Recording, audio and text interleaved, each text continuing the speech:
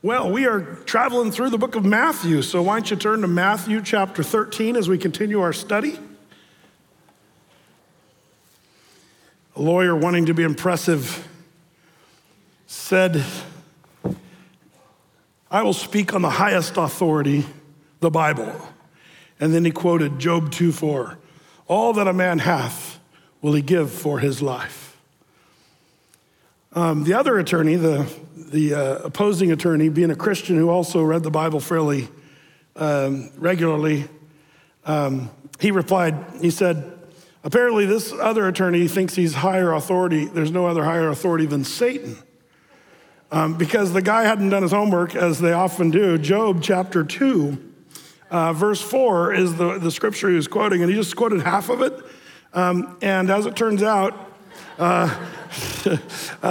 it says, Job 2:4 says, "And Satan answered the Lord and said, skin for skin, yea, all that a man hath will he give for his life." It's funny how you can quote scripture and it doesn't always work so good when you don't really look at the context. And I love that we get to go right through this scripture and we get to look at what it actually means and what we're learning here. And we want to go deeper. Now, I always like to remind us that we're barely even scratching the surface of the Bible. I hope you understand that. And I get a sense, I don't know about you guys, but I have to just give this as sort of a disclaimer. I get a sense that as we're going through these parables that we're missing a lot. And you say, "Well, Brett, why shouldn't we find it? Shouldn't we figure it out?" Well, yes, but don't put pressure on me. This is something that I joke about that, but there's so much in these parables, and there's something about the nature of these parables that I want to show you tonight that is one of those layer upon layer. The Bible is an amazing book of layers. Somebody says it's like an onion, layer upon layer. It's like peeling an onion, and there's different truths and meanings, and sometimes dual and triple fulfillments of any single prophecy. I think it's such an intricate message system. And one of the reasons why I think we see that is it shows the fingerprints of God on the scriptures. There's no other book that has such intricacy and layer upon layer. And we've kind of demonstrated that. Even in Matthew, when we were in chapter 1, when we talked about the multiples of 7 in chapter 1 of the genealogy, that's a layer that's there mathematically that if you're a real mathematician and you look at the Greek text, like Dr. Ivan Panin spent his whole life looking at Matthew chapter 1, and he saw how just everything was a multiple of 7. How does that work out? A real genealogy of someone throughout history, how does that happen? It's just one of those layers. We see the fingerprints of God. But I think we see that in so many areas. Just on the first layer, you got the Bible and the Old Testament stories. They're great, good enough by themselves. But then, if you're a sort of a regular Bible reader, you start to see all the pictures and images that are embedded in there. For example, when you read the story of Moses in the wilderness as he strikes the rock and water comes out, you start to see where that rock, it was an amazing depiction of Jesus Christ. 1 Corinthians chapter 10, verse 1 through 4. "Moreover, brethren, I would not that you should be ignorant how that all our fathers were under the cloud and passed through the sea, and were all baptized unto Moses in the cloud and in the sea, and did all eat the same spiritual meat and drink the same spiritual drink. For they drank of that spiritual rock that followed them." And it says that rock was Christ. And I've highlighted that, because that's a major scripture for you and for me to see. Wow, that gives us license to see the pictures, the types in the Bible. That's so important and so good. So this is the kind of layer, where you say, okay, the rock that was smitten, it's a perfect example. Jesus was smitten, and out of that death on the cross brought forth life. And Jesus talked about, "I am the living water. If you drink of this water that I give, you'll never thirst again." And so that imagery starts to really sort of match up kind of beautifully. Just that rock was Christ that followed them. Well, all that to say, Jesus is embedded in all the scriptures, old and new, of course. And Old Testament pictures the New Testament truths. And New Testament also pictures Old Testament truths. You need both. Any pastor or church that sort of dismisses the one or the other, I think you should be leery of them. If one, you say, well, who dismisses the Old Testament? Well, Andy Stanley, he's the guy that said we need to unhitch ourselves from the Old Testament. Now, I know that he's sort of backpedaled a little bit, and when he said that, it caused a bit of a stir, but I'm just saying there's kind of a heart that's behind that. It's not as much what he's saying as much as what he thinks. And his dad was pretty squared away, but poor Andy didn't get the memo on the Old Testament. I'm just saying, forgive me if you think I'm calling somebody out, but I am. And then, who dismisses the New Testament? Oh, some of the Messianic churches and stuff that are very hyper, let's get back to our Judaistic roots. Now, if you know me, I'm very thankful for our link to Judaism. If it wasn't for Judaism, none of us would be here. Jesus was a Jew. But Christianity doesn't do away with Judaism. It's a continuation of Judaism. Christianity is the fulfillment of the Messiah of the Jews. Now, the Jews don't know that, but these Messianic churches, some of them, tend to be a little bit heavy on Torah. Let's just read the Torah. The Old Testament, or the Pentateuch, the first 5 books of the Old Testament, and they say, forget the New Testament, that's not really that important. And it's like an emphasis thing.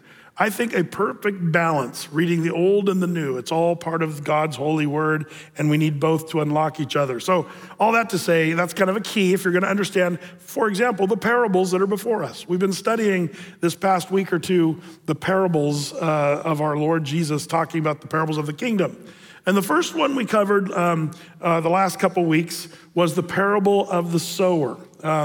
And that was verses 3 through 9 here in our text. And we looked at that, I think that was last, a week ago Sunday is when we covered that one. And so that's the first one, the parable of the sower. Then the second one is, we have the parable of the tares. I see, this monitor's not working. That's what's happening. FYI, I was like, why isn't anything working? Then I see it up on the wall. Oh, it is working. That's great. Okay, thank you. I don't know if we can fix that down here. That'd be helpful. But anyway, all that to say, the parable of the tares we looked at, and we're going to kind of dive back into that, and there's a reason we'll do that tonight. And then the third parable was the parable of the mustard seed. We talked about that last Wednesday night. And then you have the parable of the leaven in verse 33. And we sort of finished on that high note last week, 33, about the parable where the woman took and hid 3 measures of meal along with some leaven. And the leaven leavened the whole lump. And we talked about how leaven is a type of sin. And the parables often are speaking to the church of Jesus.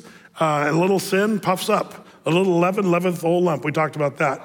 And then on this wheat and tares one, we need to kind of get that back in our mind because Jesus is going to talk about this some more, the parable of the wheat and the tares. And if you remember, last week we saw some pictures of like the difference between wheat and tares. As it turns out, the seeds on the right there, the right seed is a wheat seed and the left seed is a tare seed, which is pretty similar if you ask me. It'd be hard to tell the difference. One thing about this, this idea of the sowing of the tares, does anybody remember what was happening that allowed the wicked one to come and sow the seed? Well, as it turns out, as the men were sleeping, there's an old 500-year-old painting called The Enemy Sowing Darnel Seeds by Heinrich Füllmauer in 1526. And he painted this kind of crazy looking picture that I think is kind of funny. I don't know if you guys can see that, but it's the wicked one sowing seed. While you can see the priest with the pointy hat, he's in the church there sleeping along with a few other people. They're all asleep in the church. And while he's there, the chicken-footed Satan is walking. Do you see his chicken feet there? Where do you think the painter got that idea? This is when people try to paint stuff from the Bible, and it usually looks pretty hideous. But I think this one's kind of funny. The birds of the air is part of the thing that is depicting Satan in these parables. So anyway, this guy gets it right. But we read last week how Jesus said, let both grow together. And at the time of harvest, the reapers are going to come and gather together first the tares and separate them out, and then throw them in the fire and burn them, and then the wheat will be harvested after that. And it's kind of interesting. How do you tell a stock of wheat versus a tare in real life? Well, one of the things that you can read about on this is kind of interesting, is wheat, the difference between wheat and tares, they look similar, but the tares never really produce real fruit. It's just a weed. It looks like wheat, but it's not. And so the top stays fluffy and light, and it's got no substance. But a grain of wheat will actually start to grow wheat, which makes it heavy. And as it turns out, the wheat tends to bow down. That's kind of an interesting thing. You can see the wheat start to bow down while the tares stand up pridefully. There's kind of an interesting imagery there. And that's how they would wait. After the wheat was ready to harvest, the wheat would bow down humbly, and then the tares would stay up pridefully. You just pull those out, throw them into the fire, and then harvest the wheat. Kind of interesting sideline note. But that's where we sort of pick up here in Matthew chapter 13. Where we get to see, some of the descriptions of what Jesus is talking about. So in verse 34, we pick it up.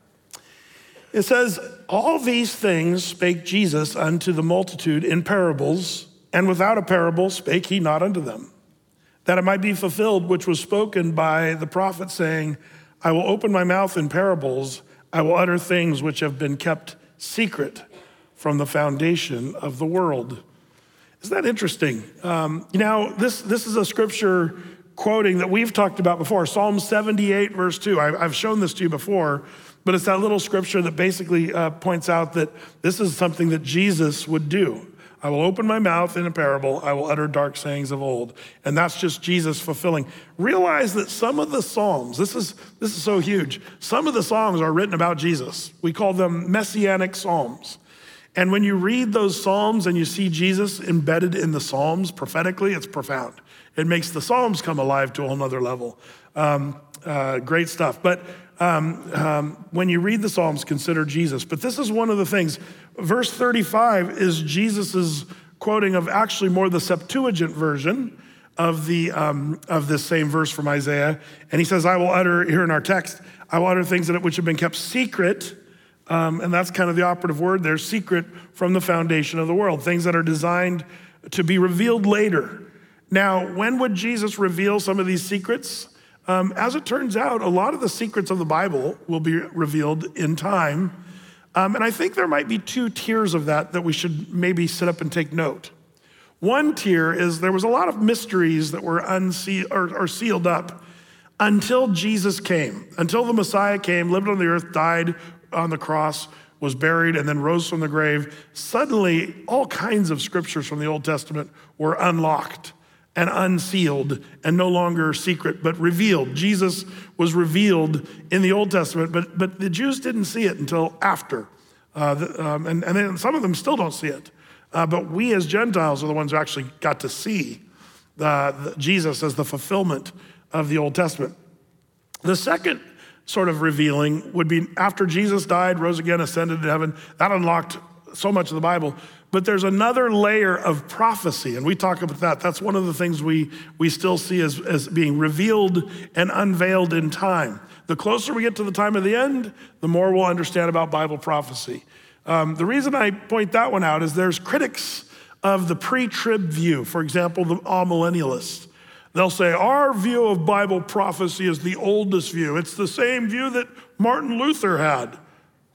I wouldn't boast on that, by the way, because Martin Luther also said the Jews were, like, you don't want to read Martin Luther's book on the Jews. It's the worst book I've ever read, like horribly. Martin Luther did some good things, and I'm thankful for them, but he also did some really bad things as probably one of the most anti-Semitic people in all of history was Martin Luther. And it's because of his wrong view of end times. Now, I don't criticize him as much because I can understand why they felt that 500 years ago. Bible prophecy was locked up even back then. Can you imagine reading, for example, Ezekiel 38? In 500 years ago, well, Israel is going to be attacked by Russia, the Gog and the leader of Magog, Russia, Gog, Magog, and Iran, and Russia is going to attack along with Turkey and Sudan into Israel, the land, and there's this weird weapon that's going to be used where bodies are going to be toxic. And what would you think of that? Well, first of all, Israel didn't even exist as a nation when Martin Luther was around. They'd been gone for 1,500 years. So you'd kind of think, oh, this must be figurative. And that's what all the amillennialists, they view all Bible prophecy as figurative. They don't take it literally. I understand why they did that 500 years ago. Hello, time to wake up. We're seeing Bible prophecy literally being fulfilled before our eyes today. And you got to change your notes. It's time to sit up and go, wow, the stuff that's going on in the world is exactly. See, and if you some of my amillennial buddies that I talk to, that's a hard one for them. They don't have a good answer for that. What a coincidence. It is kind of turning out. But what a coincidence. Israel became a nation after 2,000 years, just like Ezekiel 36 and 37 said would happen literally. It's happened literally. You got to change the notes. Time to figure it out. Preterism, amillennialism is more figurative. We take the Bible quite literally, and I think that's always been very rewarding.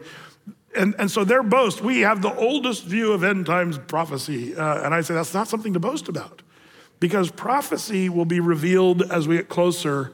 Remember, Daniel was told to seal up the words of the book until the time of the end. And then the book of Revelation said, don't seal up these words until the time of the end. So all that to say, Mark chapter 4, verses 11 through 14 says, and he said unto them, unto you is given to know the mystery of the kingdom of God. But unto them that are without, all these things are done in parables. That seeing they may see and not perceive, and hearing they may hear and not understand, lest at any time they should be converted and their sins should be forgiven them. Why mask the parables? Well, we've already kind of looked at this. To reveal secrets to his disciples, to conceal secrets to unbelievers, and to fulfill prophecy. We've already talked about that in previous studies. In Mark chapter 4, verse 22, as you go further into that chapter, it says, for there is nothing hid which shall not be manifested or made known, neither was anything kept secret, but that it should come abroad. If any man have ears to hear, let him hear. And he said unto them, take heed what you hear.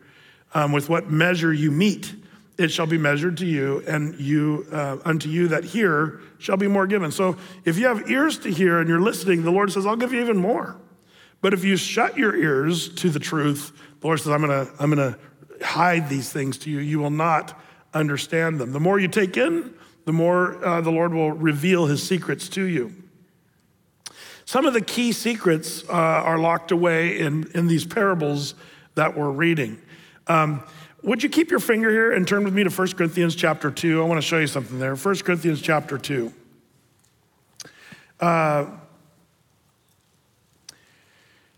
This is Paul talking about the wisdom of God that is spoken in mysteries. Why does God speak in mystery? There's a lot of scripture on this, and I just want to give you some of the high points here. 1 Corinthians 2.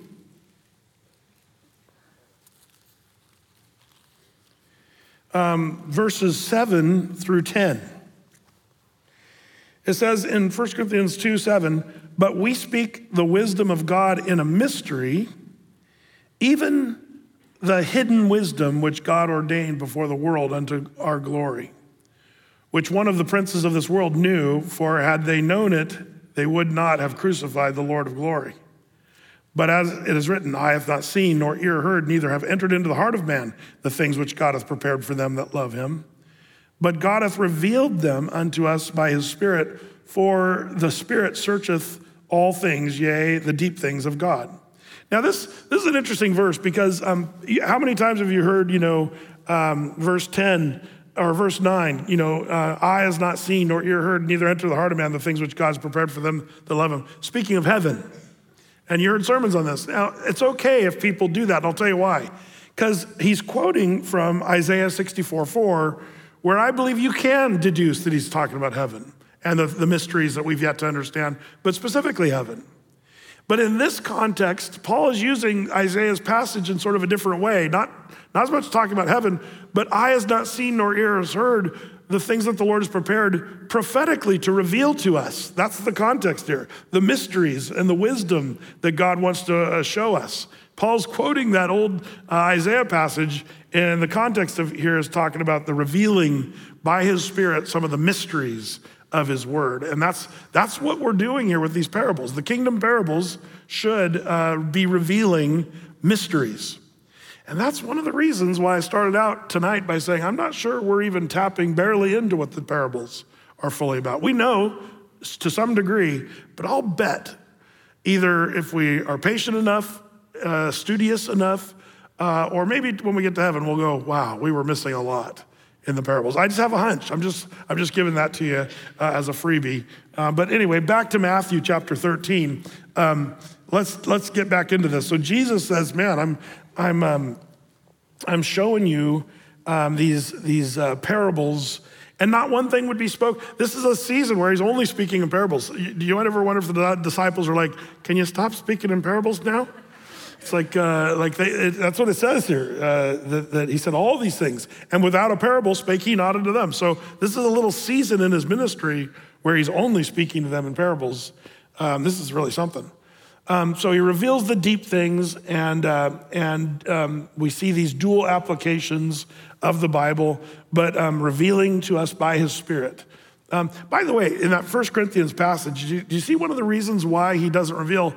It said, which one of the princes of this world would know, for had they known about Jesus, they would not have crucified our Lord of glory. Did you see what it said there?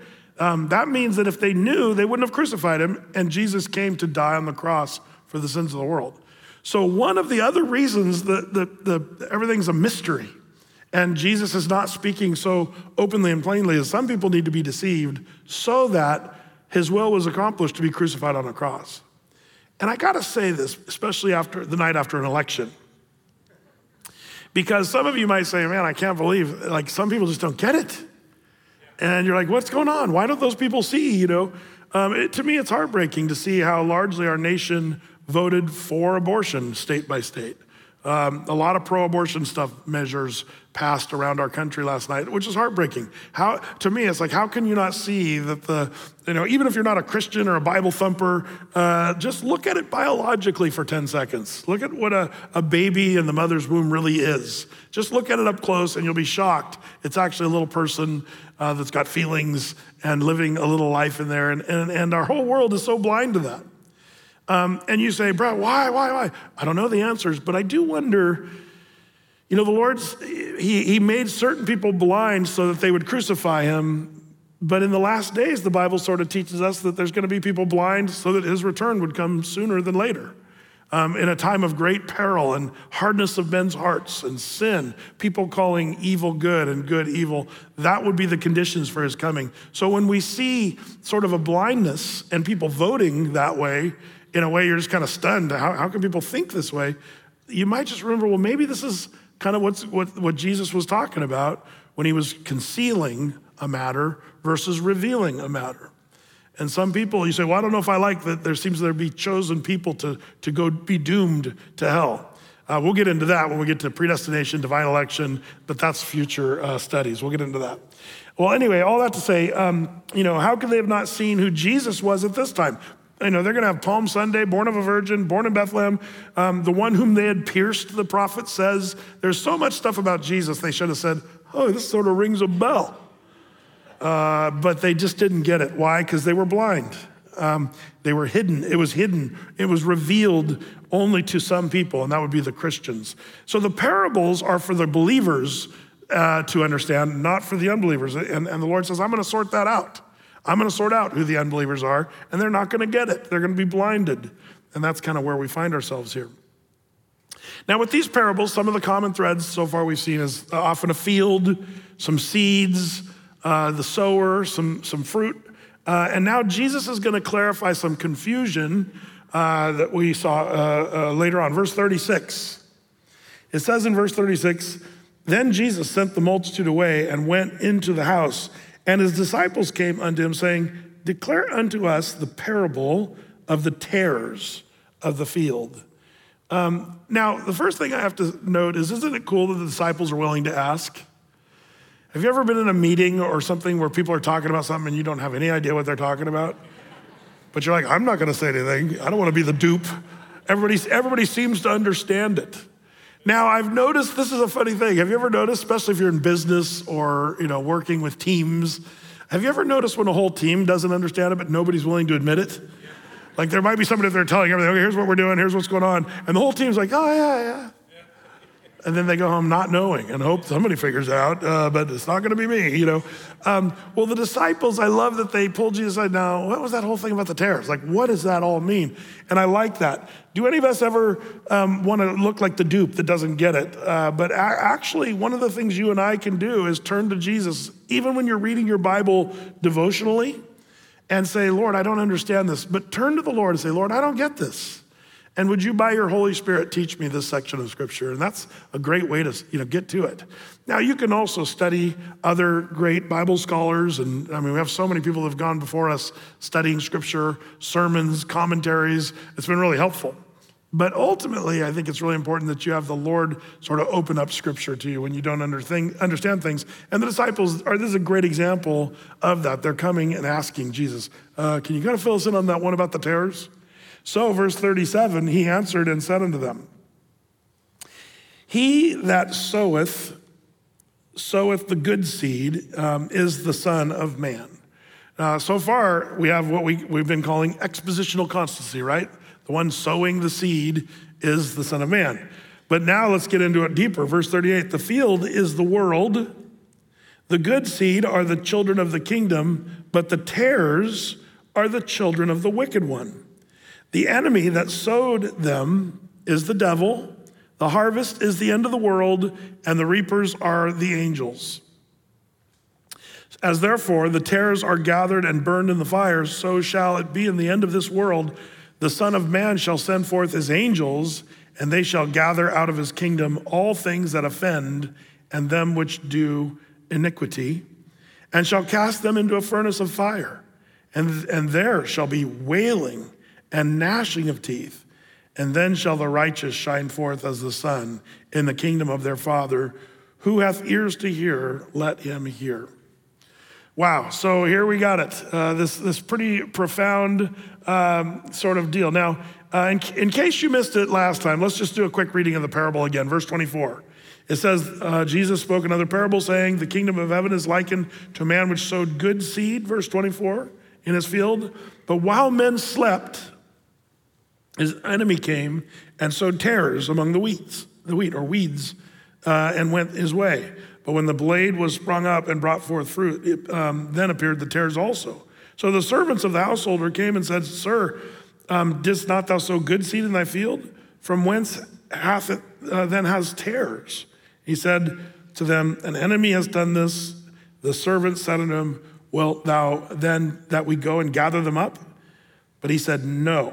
Lest while you gather the tares, you root up also the wheat with them. Let both grow together until the harvest. And in this time of harvest, I will say unto the reapers, gather ye together first the tares, bind them in bundles to burn them, and gather them the wheat in my barn. Okay, so let's break this down. This is Jesus giving us commentary on his own parable. This is pretty in depth too. But as he explains it here in verses 38 through 43. The first thing we see, of course, the sower is Jesus Christ. He makes that clear. The next thing is the field is the world. And I showed you this on Sunday when I was talking about the next parables. But I want to, like I said, this is another parable. But I think that these all kind of correlate one to another in sort of an important way. Now, some of you might be like, well, I don't see expositional constancy. Shouldn't the field be the hearts of men? Because that was the soil of the sower of the seed. Well, I see that as working well together. The field is the greater field. That's the world. But in the field, there's different types of soil. There's the wayside that people trample down. There's the fluffed up tilled soil.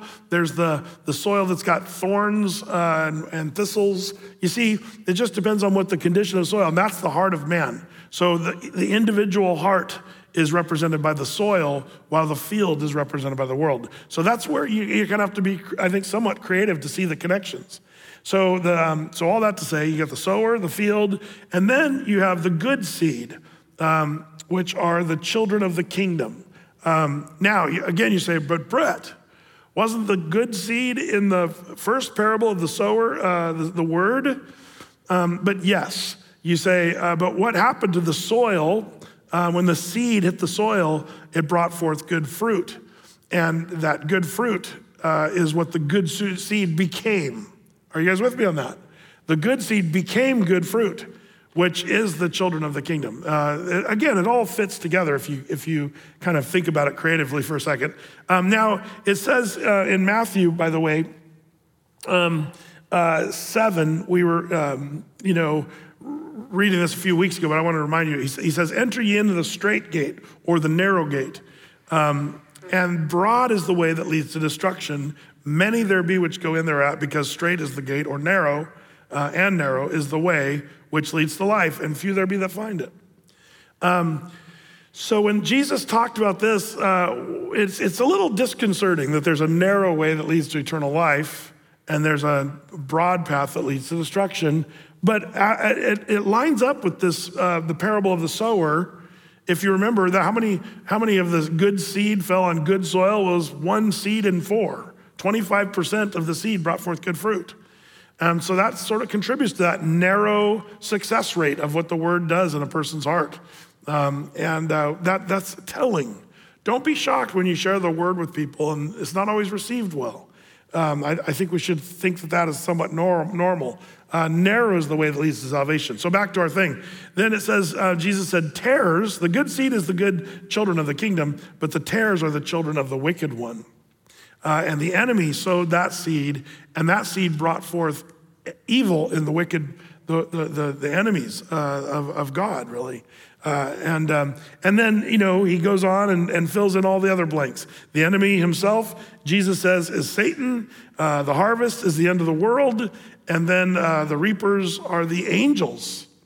Now, this is an interesting image when you look at the angels will come at the end of the world and gather together all the tares, or as it says here, the children of the wicked one. Do you ever wonder if the angels, this is just me probably being weird, but do the angels just sit up in heaven and go, Lord, can we go now? Can we go yet? Come on, Lord. Just watching humanity be stupid. Like the angels are just probably scratching their heads with their wings going, what's going on here, man? Lord, you're so patient, and let us harvest these tares and bundle them up and throw them into the fires of hell. But that's kind of an interesting part. At the end of the world, the angels will come separately and gather the bad tares, throw them in the place of weeping and wailing and gnashing of teeth. That's the place called Gehenna, which is our Greek word for hell. And then they're gonna harvest the good seed. One of the things that you have to see in this, and again, if you go to the wrong churches that only talk about the good stuff, they forget to talk about the bad stuff. And I think that's detrimental to your faith, to understand the good, the bad, and the ugly.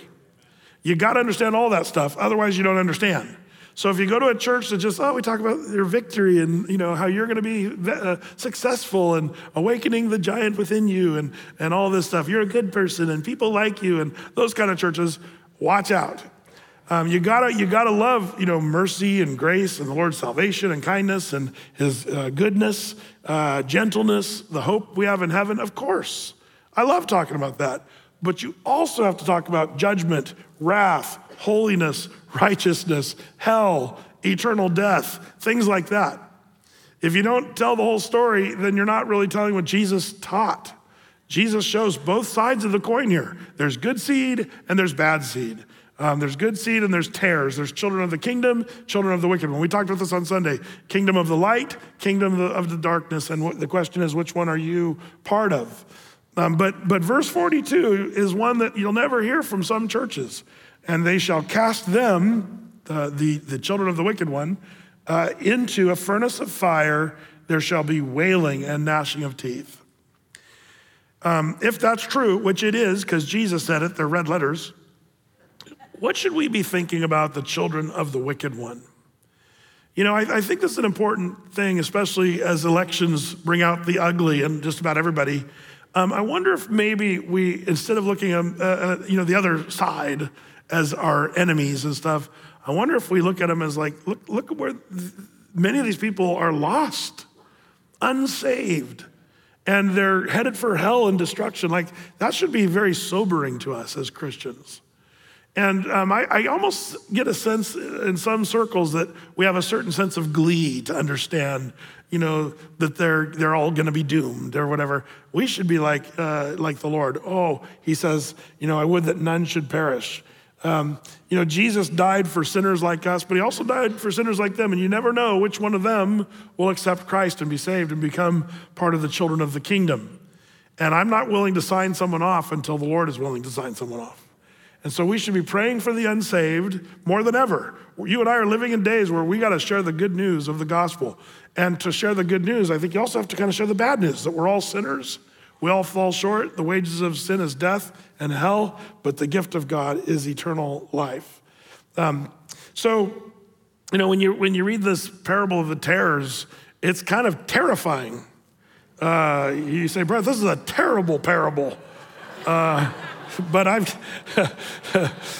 got terrific news for you, that Jesus Christ died for sinners like us, destined for hell.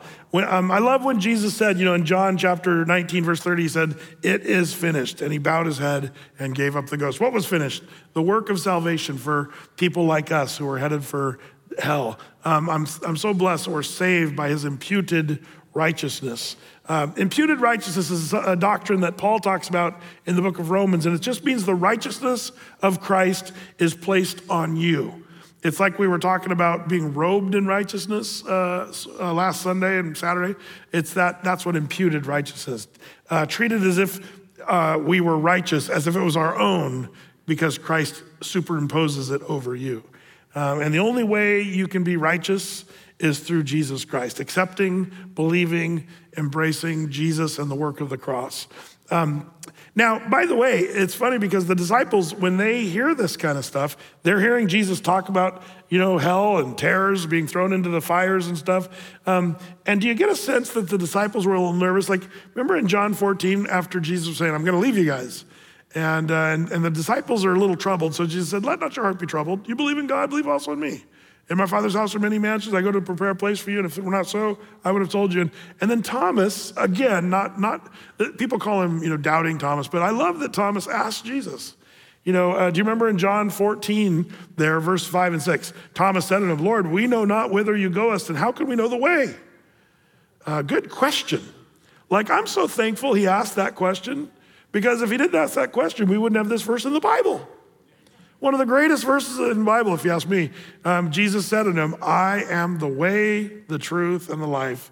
No man comes to the Father but by me." That's Christianity 101 right there. You got to know that one. Jesus is the way, the truth, the life. There's no way to heaven but through Jesus. Only Jesus saves. So a lot of these parables having to do with seeds, now this is where we need to do a little bit of a deeper dive. Because the seed analogy is all throughout the scriptures. And man, we could spend weeks talking about carpology. That is the study of the seeds. But I'm not going to spend weeks, but I'm going to do a little real quick lightning introduction. Are you guys ready for that? You can jot these down. You can flip back to these passages, but let's go all the way back to Genesis chapter 1. This is where the tale of two seeds begins. Remember the story of the tale of two cities? Well, I'm going to talk about the tale of two seeds, and that's what the whole Bible's about. I'm not kidding. So in Genesis chapter 1, verses 11 through 13, it says, "And God said, let the earth bring forth grass, the herb yielding seed, and the fruit tree yielding fruit after his kind, whose seed is in itself upon the earth. And it was so. And the earth brought forth grass and herb yielding seed after his kind, and the tree yielding fruit, whose seed was in itself after his kind." Now, this whole kind thing is something we often miss. But the Lord is very specific that each seed has its own kind, which is kind of interesting, especially when you talk about evolutionary theory. It doesn't work and it doesn't fit if you do the math. But I'm going to resist the temptation to dive into that one. But after this, each seed has its kind. And after Jesus, or God and Jesus and the Holy Spirit, all three were there, saw that it was good. What was good? All of his creation, all of the seed that was created after his kind, and the evening and the morning were the third day. So this is part of creation. The seed is a very big deal in how he created seed and how it replicates itself. It says the seed is within itself. And after it grows, it drops more seed and then it flourishes. Last year, I think Debbie planted 2 sunflower stalks near our garden, and it was awesome. And then this year, 50 sunflower stalks grew up around that area. It's kind of funny how seed works, right? But all that to say, after its kind, now the inference there is that the seed, because God saw that it was good, that is, the seed was good. But then what happens? After that, and you go next chapter, Genesis chapter 2. And it says, and the Lord God took man, put him in the Garden of Eden to dress it and to keep it. Now, this is an interesting thing. You should understand what this word keep means. We'll talk about that in a second. And the Lord God commanded the man, saying, of every tree of the garden thou mayest freely eat, but of the tree of knowledge of good and evil thou shalt not eat of it, for in the day that thou eatest thereof thou shalt surely die. Question, what happened between Genesis chapter 1 and Genesis chapter 2 that suddenly brought a seed in the garden that grew a tree of the knowledge of good and evil that if you ate of it, you'd die? Suddenly we got bad seed, if you would, or bad fruit. Would you agree that the tree of knowledge of good and fruit, it was kind of something they shouldn't have done? That's an easy one. Hello? Yeah, that was bad. Don't eat of the tree of knowledge. They did that, and it caused us all to be in sin for the rest of all eternity. Anyway, it's a bad thing. So you say, okay, Brent, I got it. But this idea of keeping it, what does that mean? See, we see the Garden of Eden, he was supposed to dress it. So he was literally tending the garden. But the word keep, the Hebrew word there is an interesting Hebrew word. It's the word shamar, which means to guard. That's the number one definition. Guard, observe, give heed, to be on one's guard, to take heed, to take care, beware. Why was he supposed to guard the garden? That's why they called it the garden. No, I'm just kidding. I'm sorry. No, he was supposed to guard the garden. That was part of his job description. Guard it from what? Well, as it turns out, Lucifer sneaks into the garden, and there he is hanging in a tree that grew that is now suddenly forbidden. And you have to agree, what happened to the seed to make it dangerous to eat? So we suddenly have seed in the Garden of Eden that's already corrupted, if you would. By the way, do you guys remember when was the bad seed sown in our parable of the tares, where the bad seed was sown? Men were sleeping. Adam's job was to guard the garden, and somewhere, I think along the way, he may have dropped the ball on that. That's maybe speculation, but basically they chomped on the fruit, eating something, mixing good seed with bad. Now, if you get all the way to Genesis chapter 3, you fast forward to Genesis chapter 3, then you've got this interesting thing. After Adam and Eve are caught in their sin, the Lord starts divvying out, the curses on man and Satan and woman and all that stuff. But there's an operative phrase there in Genesis 3:15. This is a fancy little verse that we call the proto-evangelium. The what? The first mention of the gospel is what that fancy word means. And it's right here. I will put enmity between thee, the serpent, and the woman, and between thy seed and her seed. It shall bruise thy head, and thou shalt bruise his heel. It, meaning her seed, shall bruise thy head. Who's that? The corrupt seed, or Satan himself. Her seed, the woman's seed, will bruise the head of the serpent, and thou, the serpent, shall bruise her seed, his heel. What in the world? Why is that the proto-evangelium? It's talking about the seed of the woman will come and ultimately bruise the head of the serpent, and he will bruise the heel of the woman's seed. That's speaking of, that's why, by the way, at Christmas time when we sing, round yon virgin, that's not a big round pregnant lady that we're singing about. We're talking about a virgin who had never known a man sexually. And this is an interesting thing because the operative thing here is you might say, well, the Bible made a mistake because women don't have seed. That comes from the man. It's an interesting, Hebrew word there, zerah, which means seed, sowing, offspring. But if you keep looking down the definitions there, it gets to sperm and semen. That's what it's talking about.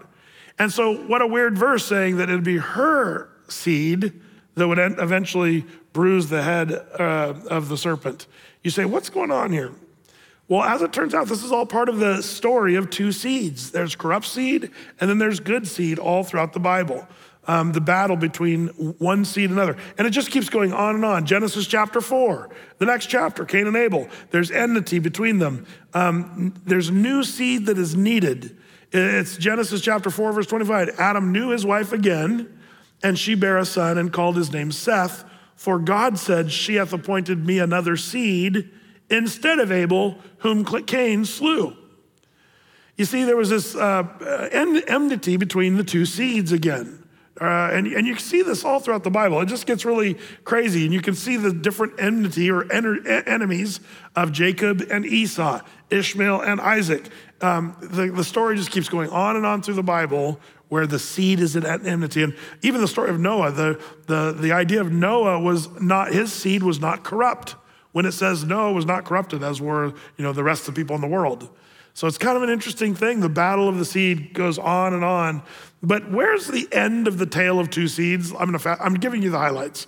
But if you want to fast forward to the last chapter, the end of the corrupt seed, I believe it has a lot to do with like what we were reading on the prophecy update last Friday.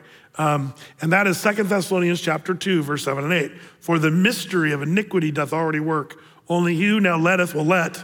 That's the Holy Spirit working through the church, until he be taken out of the way.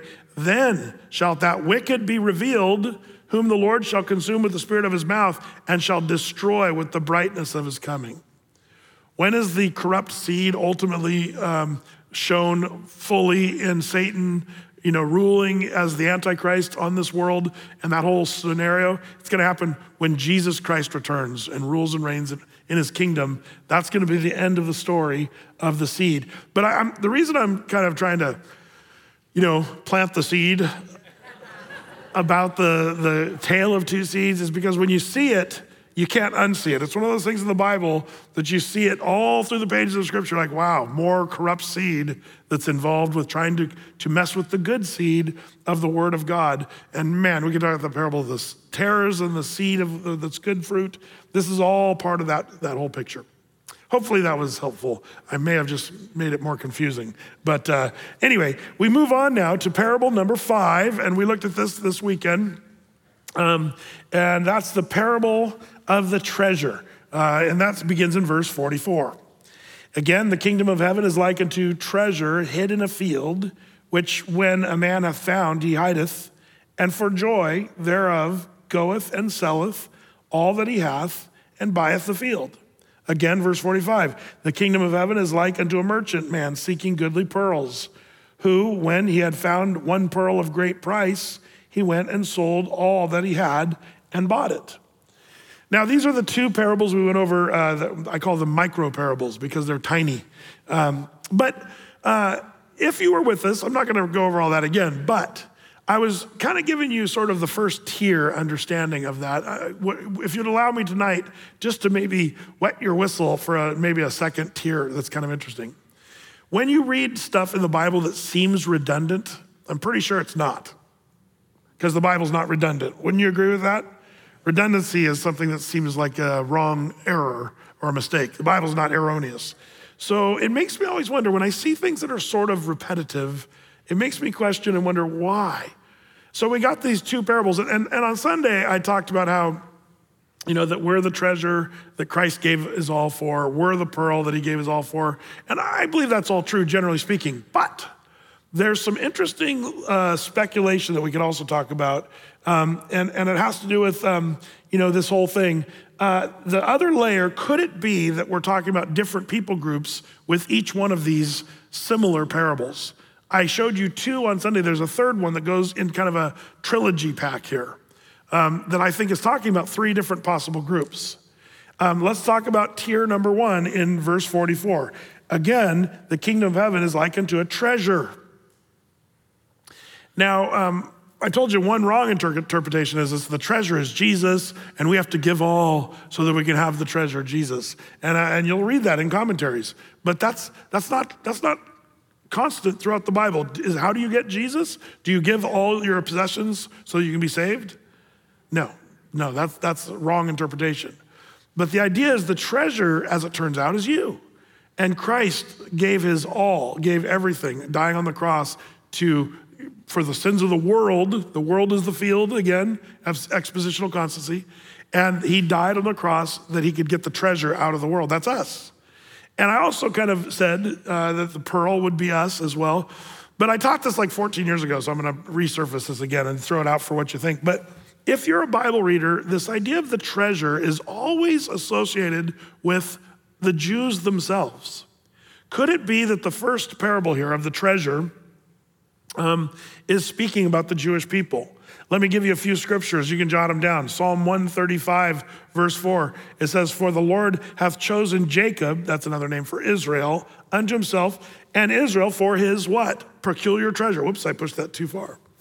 Or it's gone, it just disappeared. Voila. Let's see if we can get that back. There it is. "For the Lord hath chosen Jacob unto himself, and Israel for his peculiar treasure." Mark that. That's an interesting description. Would you say the Jews are a peculiar treasure? Like, that's a really appropriate delineation, if you ask me. If you know the history of the Jews and what have you, and the way God has blessed them and protected them, but they've also been so cursed in so many other ways. But it's not just there. It's also in Exodus 19:5.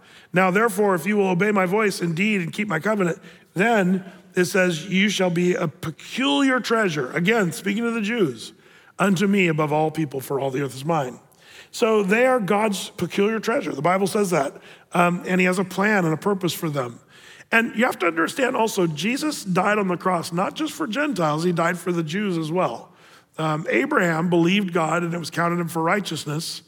But we also have to understand theologically, Jesus died on the cross for the sins of Abraham too, so that Abraham futuristically would be saved, if you would. That's why the Jews celebrated Passover, slew a lamb, put it on the altar, because they were saved by blood sacrifice. And the lambs that they would slay would only point to Jesus, the lamb that would die for the sins of the Jews. So this is kind of the first layer. What about the parable of the pearl, parable number 6? Well, could it be that that is a depiction of the Gentiles? Why would I suggest that? Question, where do oysters come from? Yeah, some of you said it. The sea. In the Bible, you Bible buffs, especially Bible prophecy buffs, what is the sea always speaking of when you talk about Bible stuff? The nations of the world. That's an interesting thing. And we have definite scriptures where I could point you to. We don't have time tonight, but that lay that out pretty clearly. But as it turns out, oysters come from the sea, which is kind of interesting. And did you know that the Jews, they don't generally like the sea? They're not oceanic type people, or people that like to seafaring people. Throughout history, the Jews have almost never had a navy historically, and even their navy today is fairly minimal compared to all their other military prowess. Their navy is pretty minimal. It's kind of a funny thing, but the reason why is also, did you know oysters? That's an unclean, shellfish. They're not into that kind of stuff. So as it turns out, during the time of Christ, guess what? Pearls were not valuable to the Jews. They could care less about pearls. So here's Jesus talking about the pearl of great price, and a lot of Jews would be like, meh, whatever. But it would be the Gentiles. What'd you say? Pearl? A pearl of great price? We'll take that, because they didn't care about unclean shellfish. Nor do I when I eat clam chowder. But all that to say, could it be that the first parable is speaking of the Jews, how Jesus gave it all for the Jews, that they'd be bought with the price? The second parable, the parable of the pearl of great price, could that be the Gentiles that were purchased by the same cost? Jesus gave it all for us, Gentiles. Well, that brings us to parable number 7, the parable of the net is what we're gonna call that. And this is also linked to these other 2 parables. Who could this be teaching us about? A third group of people, possibly. Let's read on. It says in verse 47, again, the kingdom of heaven is like unto a net that was cast into the sea and gathered of every kind, which when it was full, they drew it to shore and sat down and gathered the good into vessels, but cast the bad away. So you're casting good and bad away So shall it be at the end of the world. The angels shall come forth and sever the wicked from among the just, and shall cast them into the furnace of fire. There shall be wailing and gnashing of teeth. Now, at first blush, you kind of say, well, I see this as similar as the parable of the tares. Yeah. And it is interesting because we are talking about, with this particular little micro parable of the net, we see the end of the world brought up. And I wonder if that gives us a little bit of a heads up of which group. The first group, the treasure field was the Jews. The pearl would be the Gentiles. But could it be that these people that are caught in the net are the tribulation saints? Interesting, because we know there's a whole group of people, and they're all kind of part of different dispensations. If you're a dispensationalist, what I am, we went over this a few weeks ago. The Jews are a different part of that dispensation in the Old Testament, and then we're in the church age, and then you've got a whole nother dispensation during the tribulation period, and there's gonna be a ton of people saved during the tribulation. We call them the tribulation saints. Some people say, we're gonna have to go through the tribulation because you see believers in the tribulation. That's just a wrong conclusion. The rapture of the church is gonna happen. We're gonna be in heaven. Meanwhile, there's gonna be a ton of Jews and Gentiles who will be saved and believed during the tribulation period. And the net imagery is perfect because you're gonna be caught pretty much by a net. If you're gonna be saved in the tribulation period, the net is the perfect analogy. You'll be caught up one way or the other, and you'll be sorted out, the good and the bad, and it's more of an enforced sort of kind of deal. So this could be the tribulation saints. I've also heard another interpretation that kind of attributes this to the sheep and the goat judgment. For you Bible students, some people put that there. But in Revelation chapter 7, in the tribulation period, verse 13 and 14, it says, one of the elders answered, saying to me, what are these which are arrayed in white robes, and whence came they? And I said unto him, Sir, thou knowest. And he said unto me, these are they which came out of great tribulation and have washed their robes and made them white in the blood of the Lamb. And so isn't that something that, the tribulation is gonna bring a bunch of believers. So I believe that's who we're talking about possibly here. By the way, this idiom of the net and fish, that's not new, is it? Jesus said to the disciples, I'll make you fishers of men. I love that story in John 21, verses 10 and 11. Jesus said to him, bring the fish which you have caught now. And Simon Peter went up, drew the net to the land full of great fishes. And it says 153 fish were in there. And for all, there were so many, yet the net was not broken. Great. Isn't it funny the Bible gives us that number, that there were 153 fish in the net? Who cares? Well, I think the Bible doesn't just put stuff in there for our health. It was 153, good day fishing, I guess. No, there's kind of a cool thing that happened. Several years ago, they were doing some, studies of the fish in the Sea of Galilee.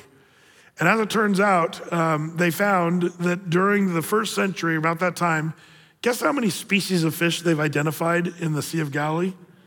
153 species of fish. And all of us Bible people went, what? 153? And here's the Lord talking about the nations. I'm gonna gather all the nations, every kindred tongue. Like, it's such a perfect example, all the different types of fish. And Peter just happened to catch the same amount that later we know as the species of fish in Galilee. I love that stuff. But no one should perish.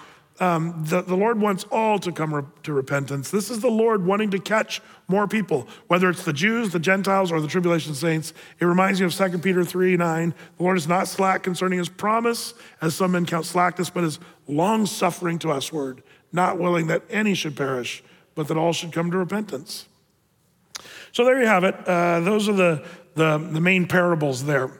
Let's move on. Verse 51, it says in verse 51, Jesus said unto them, have ye understood all these things? Now, what would you say? Yes?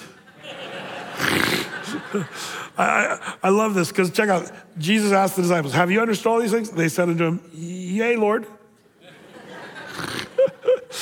Now, what's funny about this is you and I can deduce that they don't understand all these things. And I'm not knocking them. I'm sure I would have been worse than they were. We can look back in hindsight and see that the disciples don't even know who really Jesus is yet. They're still trying to figure out what he's all about and what he's gonna do, and they have no idea. You and I can read these parables. Oh, well, this is about that. But these poor guys. Sure, yeah, Lord. Then verse 52, he said he unto them, therefore, every scribe which is instructed unto the kingdom of heaven is like unto a man that is a householder, which bringeth forth out of his treasure things new and old. Now, this is a little thing here that's a little hard to maybe discern, but as soon as we read scribe, you and I are tempted to think evil. As soon as we hear the word scribe, it's like, oh, scribe, Pharisee, Sadducee, evil. But that's not really the context. During the time of Ezra, that's when the scribes came into play. And the scribes were into studying, learning, making manuscripts of the scriptures. And so in a positive context, Jesus is basically saying, if you understand these things, that's why he asked, do you guys understand all this stuff? He's saying, if you understand these things, you'll be like the scribe who owns a house in which he has new innovations along with some old antiques and cool old stuff too. That's kind of what he's saying. If you understand the kingdom, you can read the Old Testament and get blessed, and you can look at history and marvel at all the old stories throughout the ages and how the Lord continually works through humanity and just be blessed. But you can also draw from the New Testament and understand what the Lord's doing creatively and powerfully. And I would even add to that, not just in the New Testament, but in these last days, we get to see how the Lord's working. I think the true person who's trying to understand Scripture is going to really be thankful for the old, the antiques, if you would, but also be really excited about the innovation, the new. Now, this is where you have to be really careful because remember the old saying, if it's new, it's not true. I'm still standing by that. Anybody who's got new doctrine or new theology, well, they're probably whacked. Watch out for them. But when it comes to Bible prophecy and our understanding, having new understandings of what the Bible says as it relates to what's going on around us, that's something the Bible says we can jump on board and be excited about that. But I love the solidity of the Bible and how we don't have to worry about finding new, exciting things. There's enough here for a lifetime. Well, verse 54 goes on, verse 53, pardon me. It says, and it came to pass that when Jesus had finished these parables, he departed thence. And when he was come into his own country, he taught them in their synagogue, insomuch that they were astonished and said, whence hath this man this wisdom and these mighty works? Well, you notice in verse 54 that, it's kind of funny that, again, the fact that in Christ's day, they never questioned whether or not he could perform miracles. That's amazing to me. Yeah, he's committed, he's doing miracles, yeah. But it's like, that's not what stumbled them as much. It seems like the miracles should have only confirmed who he was, but it never really worked out that way. Their question was, where did this guy get his wisdom? And where does he get, how does he do these mighty works? But it's not a question like where we want to be a part of this. It's more of, where is this coming from? And they're being cynical and critical. But they're basically unbelievers. They're still acknowledging Jesus' wisdom without believing in Jesus. All who heard Jesus, they could tell he had some weight behind what he was saying. There was like, well, he says stuff that's kind of heavy. And remember, people marveled that he spoke as one having authority, not like the scribes or the Pharisees. But it goes on, verse 55, is not this the carpenter's son? Is not his mother called Mary? And his brothers, James and Joseph, and Simon and Judas. By the way, this is not Judas Iscariot, and you gotta kind of be careful who these brothers and sisters of Jesus are. It's obvious that the Lord had brothers and sisters. Of course, they were half-brothers and half-sisters of Jesus, and they were also younger than he was, but they were born to both Mary and Joseph. And by the way, Jesus' brothers and sisters would not understand really who he was until after his resurrection. That's what made his brothers and sisters start to say, oh yeah, he really is. Can you imagine what it was like growing up with a perfect brother? Your mom saying, why can't you just be more like Jesus? Tough thing being brother or sister of Jesus. But interestingly, maybe they thought of Mr. Perfect, but they didn't really believe until afterward. Now, one of the things I love about that is afterward, James would be willing to die a brutal, horrible, torturous death, saying he was God in the flesh. And that was a guy who grew up with him, who was willing to say that. Why did James believe? Because Jesus said, if you destroy this body, in 3 days I'll raise it up. And that's what happened, so he believed. That's kind of important. Now, in verse 56, this is a tremendous revelation. Note that it was that limited what was it that I would say limited the power of Jesus to do his thing? Or you might say, what limited Jesus from doing what he really wanted to do with these people? The single word, unbelief. That's the problem. It says here in verse 56, and his sisters, are they all not with us? Whence hath this man all these things? But they were offended in him. But Jesus said unto them, a prophet is not without honor, save in his own country and in his own house. And he did not many mighty works there because of their unbelief. Ooh. Unbelief is the thing that sort of stops short that which Jesus would want to do in your life. I wonder what problem you and I have that Jesus is right there saying, I can fix that, I can do that, but it's our unbelief, perhaps, that is cutting short. Well, all that to say, maybe that's the cue to end for tonight as I'm getting that dastardly tickle. Let's pray. Lord, we pray your blessing now as we go our way. I thank you for your word that's living and powerful. I pray that you would do a work, Lord, in our hearts, Lord, letting these scriptures do their work in our lives. So bless your church tonight as we go our way. In Jesus' name, amen.